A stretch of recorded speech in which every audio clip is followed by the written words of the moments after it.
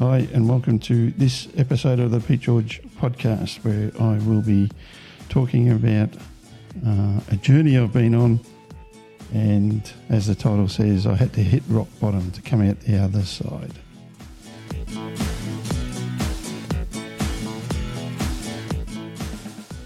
Just before we get into the show, I'd just like to ask you a couple of things, and that is, one is to subscribe on your favourite platform at petergeorge.com.au.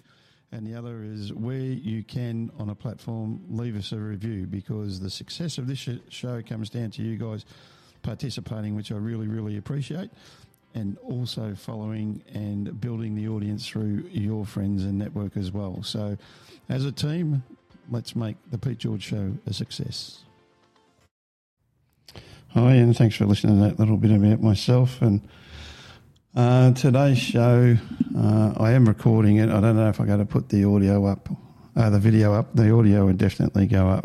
Depends how I get through it, I suppose. Over the last 5 years, people that have or who will listen to this show know that I haven't been working a bit longer than 5 years now, and had quite a few medical problems, and just wasn't too well. And over time, I didn't realise this. The family did, but I didn't, and I just went into a very big, deep spiral that culminated on Boxing Day 2021 in me having a partial breakdown, I suppose you could call it, and then attempting to take my life. And from there ended up in hospital in a mental health unit. And now I'm here where I am. I still struggle from every now and again, but a lot better. But the story of today is how I got there, how I got out of it, and what I'm doing now, and how things are going. And there'll be a few pointers along the way that'll help you, I hope, understand mental health a little bit better and things you can and can't do to help people. So as I said, there was quite a few medical situations, bad knees, a back that restricts me, neck that restricts me, carpal tunnels, flap tears in both shoulders, bursitis in hips and shoulders. So there was quite a bit going on, and the doctor that I was seeing, in what they thought was doing the right thing, was protecting me from making things worse. But mentally, things were getting worse and worse by the year. Jane, my wife, she saw it but was too scared to speak out about it. How I just became obsessed with the pain and what was going on, instead of taking the effort to try to break through that barrier. And so that culminated to the point where I became reclusive, wouldn't do things, wouldn't go out, was too scared to, walk downstairs. And then I was having serious troubles with nerve pain down my legs, and the doctor prescribed Lyrica as well as Mitogen, and that's where the real downhill spiral started. And Boxing Day last year, I woke up in a rage, abused family members, then abused Jane on the phone. And when Jane come home, we argued, and then that's when I started to pop pills like they were Tic Tacs, and consequently ended up in hospital. But the hard thing that I had to come with, and same with Jane and Dave and all and Anne, my family, was that I can't remember about 4 days. I can remember bits and pieces, like things in the hospital. I'm sitting there talking to people and there was no one in the room with me. Put my hand out to grab a coffee and there was no coffee. So it was quite scary. I was pretty close to ending it. And then I went into the mental health unit, the Waratah unit at Robina Public Hospital, and that's where everything sort of turned around, and I got an understanding of why I got to where I got to. And there's good obsession and there's bad obsession. Good obsession is striving to be the best you can, doing the things that you enjoy. There's a good mate that I communicate, not with a lot, but, he always follows me and, has always sort of got your back. There's two of them really, Bruce and Dylan. Dylan loves his books. I think he's got a Facebook page now where you can go and see, and he gives a review on a book. That's his little thing that he loves to do, and that's read. Whereas my thing was that I love to talk about pain, and it drove people in darts, which I love, I think, away. I think they got sick, the same as my family, got sick of hearing all the complaints instead of enjoying life and accepting what I've got. Pushed away a lot of people, offended a lot of people, and no apology can help that with some people out there. And you just try to strive forward, and like Luke and Denise, a couple of close friends, they're there for me. They don't have to be there all the time, but I know they got me back, and really, really appreciate that. But moving forward, it was just before I came out of the mental health unit. I spent some time with the occupational therapist, and that's where it all sort of sunk home, and I understood it and sort of turned myself around. Mentally, physically, I'm going to be what I am. I can't repair the damage that's been done physically, but mentally I can strive to do different things. Like now I've got my hand back to normal. That there, if I put the video up, I've got I just had the second of the carpal tunnel surgery's done, so I can get back into sports again and start moving again. But the occupational therapist went through all the things that trigger me to go backwards, and then all the things that make me feel good, and that's darts, talking about darts, sport, talking about business, talking about politics, and all of those sort of things. And if you do suffer from mental health, and I do this when I feel a little bit down, is go and get a freezing cold drink of water, and it shocks your body, and off you go and you're running again, or have a cold shower, or do something that'll shock your body back to the place that you should be or want to be. And that's one of the things I picked up. And the other thing was that she wrote my name in a bubble and said, "Who's Peter George?" And I said, fat, middle-aged loser. That's how I felt. But she then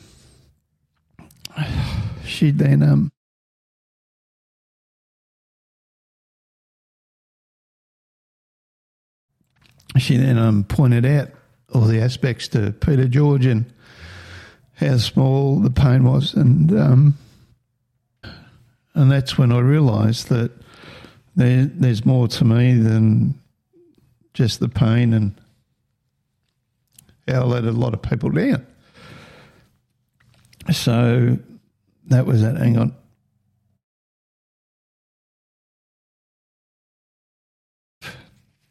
So that was the light bulb moment for me. Now, doesn't mean that I was perfect the next day or was, back to my normal self. But one of the good things about going through what I've gone through is there's a lot of help out there that people may not realise. I can never remember the name, but it's like a program where you go in and you have a mentor that works with you for 12 weeks to make sure that, you're striving and going forward and trying to be the best you can after coming out of a mental health unit. And David was great help there. He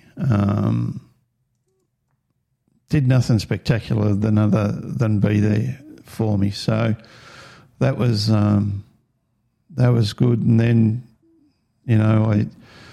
I've still got to do a few things that I've set goals to do, and that's like get back into trying to get the body functioning again, swimming, which I'll do once I can get my hand super wet and I'll start walking through the water. And this, doing the podcast, I started, stopped, changed names, changed ideas, and now it's just going to be the Peter George podcast or the Peter George show if you're watching the video. And I'm just going to talk about the things I enjoy on a weekly basis, and then the next step in the journey is going back to school and taking me photography to a different level, which is going to be a diploma of screen and media in production. So ends up being a chance of being a cinematographer, director of photography, director, production manager, and all the different things that'll take. Not only this, but hopefully get me back into some sort of work on a bit more of a regular basis, which I've got to start looking for as well, just part-time over the next 12 months because I'll be doing full-time school. So that's where I've got to and am now. But one of the things I really wanted to talk about was how to help someone that's been in or a friend that's in the situation that I am.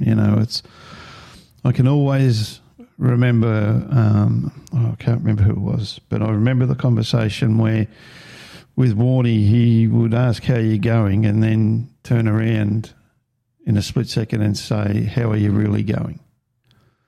And that's the whole thing about are you okay? It's one thing to say how you're going and the person saying, I'm fine. I could have sold that I was fine forever, but it just got to rock bottom with the mixture of the Lyrica and the Tarzan and not being monitored over that time. That's the big thing that we found out, that you've got to be closely monitored when you're on these drugs, and now I'm on none of them. I just take over-the-counter painkillers. I've got to take a fair few of them, but that's what it is. So if you go to areyook.org, and I've got them in a few descriptions of the podcast and the show, they'll be there just to click on it and go to. If you want to help people with mental health, when you ask the question of are you okay or how are you going, just remember you've entered into a social agreement, and that agreement is that you care for that person and you feel that they have an issue. And it could be something simple as they're struggling at work or things like that, but it can also be deeper where they do have a severe mental illness that is dragging them down and down. And there's a lot of things that you can pick if it's a friend. And that is things like they say they're going to turn up and go to an event or do something with you, and at the last minute they pull out, and that becomes a pattern of that particular person, like I did. Like with darts, I could always say, oh, I'm not feeling right today, and pull out, and that was letting the team down. So they're the sort of things that patterns can form, or if they're out of work, like I was, that they don't get out of bed, or they just lay on the bed, or do those sort of things. I still do that just to try to give my body a little bit of a break, but like back before the Boxing Day incident, I would be sleeping anywhere up to 18 to 20 hours a day, and was no good for anyone. So they're the sort of things to look for. Hang on, I'll just grab this because there's a little bit of an acronym. It's called ALEC, and I can never remember the whole box and dice of it. If I can't find it here, hang on. I did have it written down. Here we go, ALEC, which is up on the Are You OK website, and you can download information. You can do a little quiz to see if you're ready to approach someone with mental health. So the first one is to ask, and that is, it can be as simple as, how you going? And one of the things that social media has done is lost its human contact. And as a photographer, I have always said and believed that you've got to light the eyes, and that's where you get hang on, there we go, we're back. And that's where we get the true person. And if you look them in the eye and say, how are you going? And you think to yourself, well, there's a little bit more, just ask a little bit like, Warnie did, are you really okay? And then listen. Don't give an opinion. Don't give a thought. Just listen to what the person's saying, because sometimes that's all we need with people with mental health is an ear. And that ear could spark something, and during the course of the conversation, you may spark something that they haven't seen in a long time or thought of before, and that way you can actually help them on the journey. Now, if it gets to the point where you think it's quite serious, the next one is encouraged to take action. And the first port of call is going to see your GP.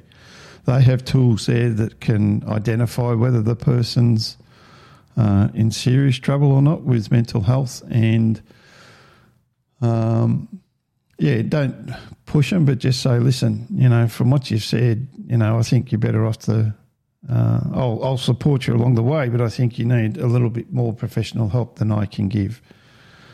But the hard thing of going down this path is, and this is just from experience and living it, is that if you ask and the person says that they're okay and they go off and harm themselves, it's not your fault. And you've just got to understand that person had hit rock bottom. Like I said in the intro, this is about hitting rock bottom, and sometimes rock bottom for some people, and too many people, as far as I'm concerned now that I understand a lot, is that suicide is rock bottom for a lot of people. And I was fortunate enough that I didn't take the extra 5 or 6 tablets that it would have taken. So that's the hard side of it. And the other side is for you to be emotionally prepared that if that person turns around and says, I am really struggling, and breaks down, that you just sit there and let them break down. And hopefully it's not aggressive or anything like that, but as much as we've been taught in life, and Jane did this to me when I broke down and was taking the tablets.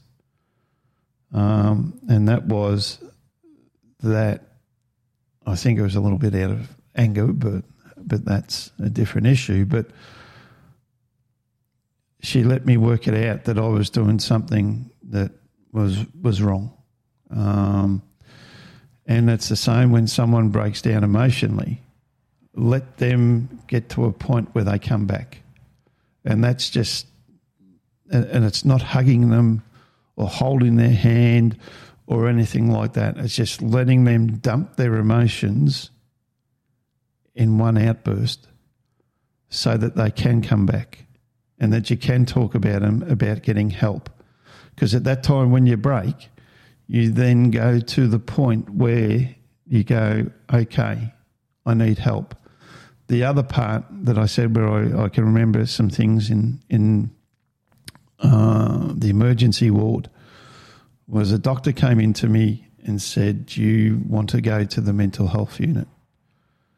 And I just said yes, because what happened when I took all those tablets, I went to the toilet, came back and said, shit, what have I done?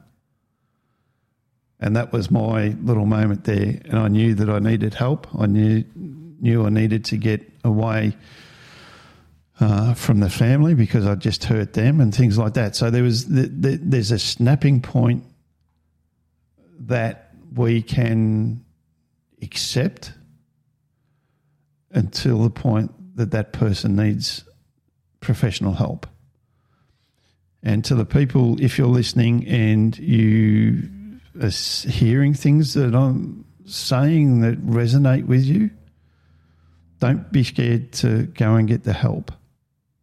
But on that journey of help, you've got to take your family with you through the good and the bad, include them, get them to sessions so that they can understand what is going on. Now, the fourth part of ALEC is check in. Now, this is the bugbear. People mean well. The number of messages or texts or whatever I got from people is phenomenal. And the big one is if you need to talk to someone, give me a call. I ain't going to call. The person with mental health isn't going to call. Once you go down this path of asking people if they're okay, it is up to you and only you, and this is where I said the social contract, to check in with them. Because when you're going down in a downward spiral, you won't communicate with people. How many times at work have you had a shit day and people are talking to you and everything like that, and all you want to do is get out of the office? It's no different. And those people will contact you to see if you're okay. And this is where it's no different with someone with mental health and bringing them up and, you've had your chat, and then in a week's time, just ring them up and say, how are you travelling? Because what happens is that you as the person that's suffering feels like, oh shit, someone cares about me. That they want to be there for me and help me, not just a flippant, and I don't mean it in a derogative way, term of, oh, just contact me and I'll talk to you. It's not that simple for the person with mental health. And that is the key thing. And it never used to be in there, and it's only came in, and this is why I got to push Are You Okay? Because they finally put it in. Where if you sense someone is having problems, check in with them, keep talking to them, keep ringing them up. Not every day where it becomes annoying and frustration and then the person will block your number. Just like normal conversations that we had when, like I was born in 1966. And we never had mobile phones. We used to ring up a mate on a dial telephone and, we'd ring up and say good day. If you watch old movies where the parents are telling the daughter to get off the phone because they're talking to their other girlfriends that they've just been at school with all day.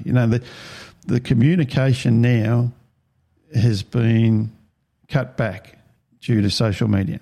Social media has its place, but the art of communication has died off a lot.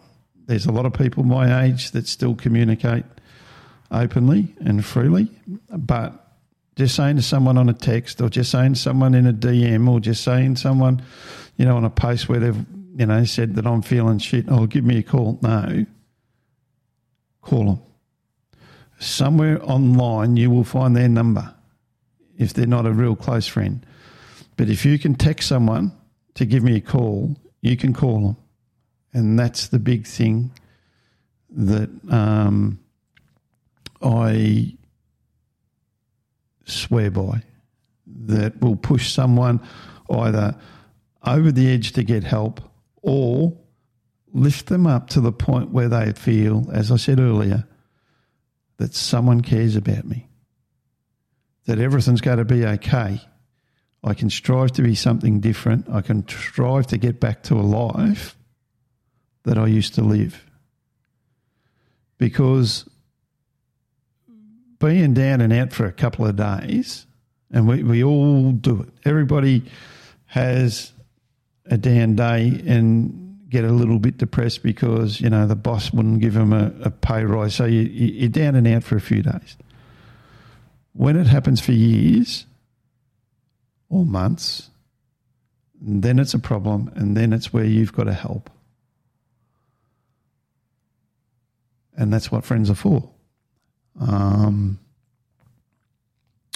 You know, I've got a great friend, and I had him down to do an interview, and Don LaChance. We met years ago. He's a Canadian. He's been here, spent a great month or so with us, Jane and I, here in Australia, and I'll get him on and talk about how to deal with grief and loss, because he's a grief and loss counsellor, and we'll just chat. I'm no Joe Rogan, but you know, this is the thing where I got to take the show in some part to talk to people that can help others.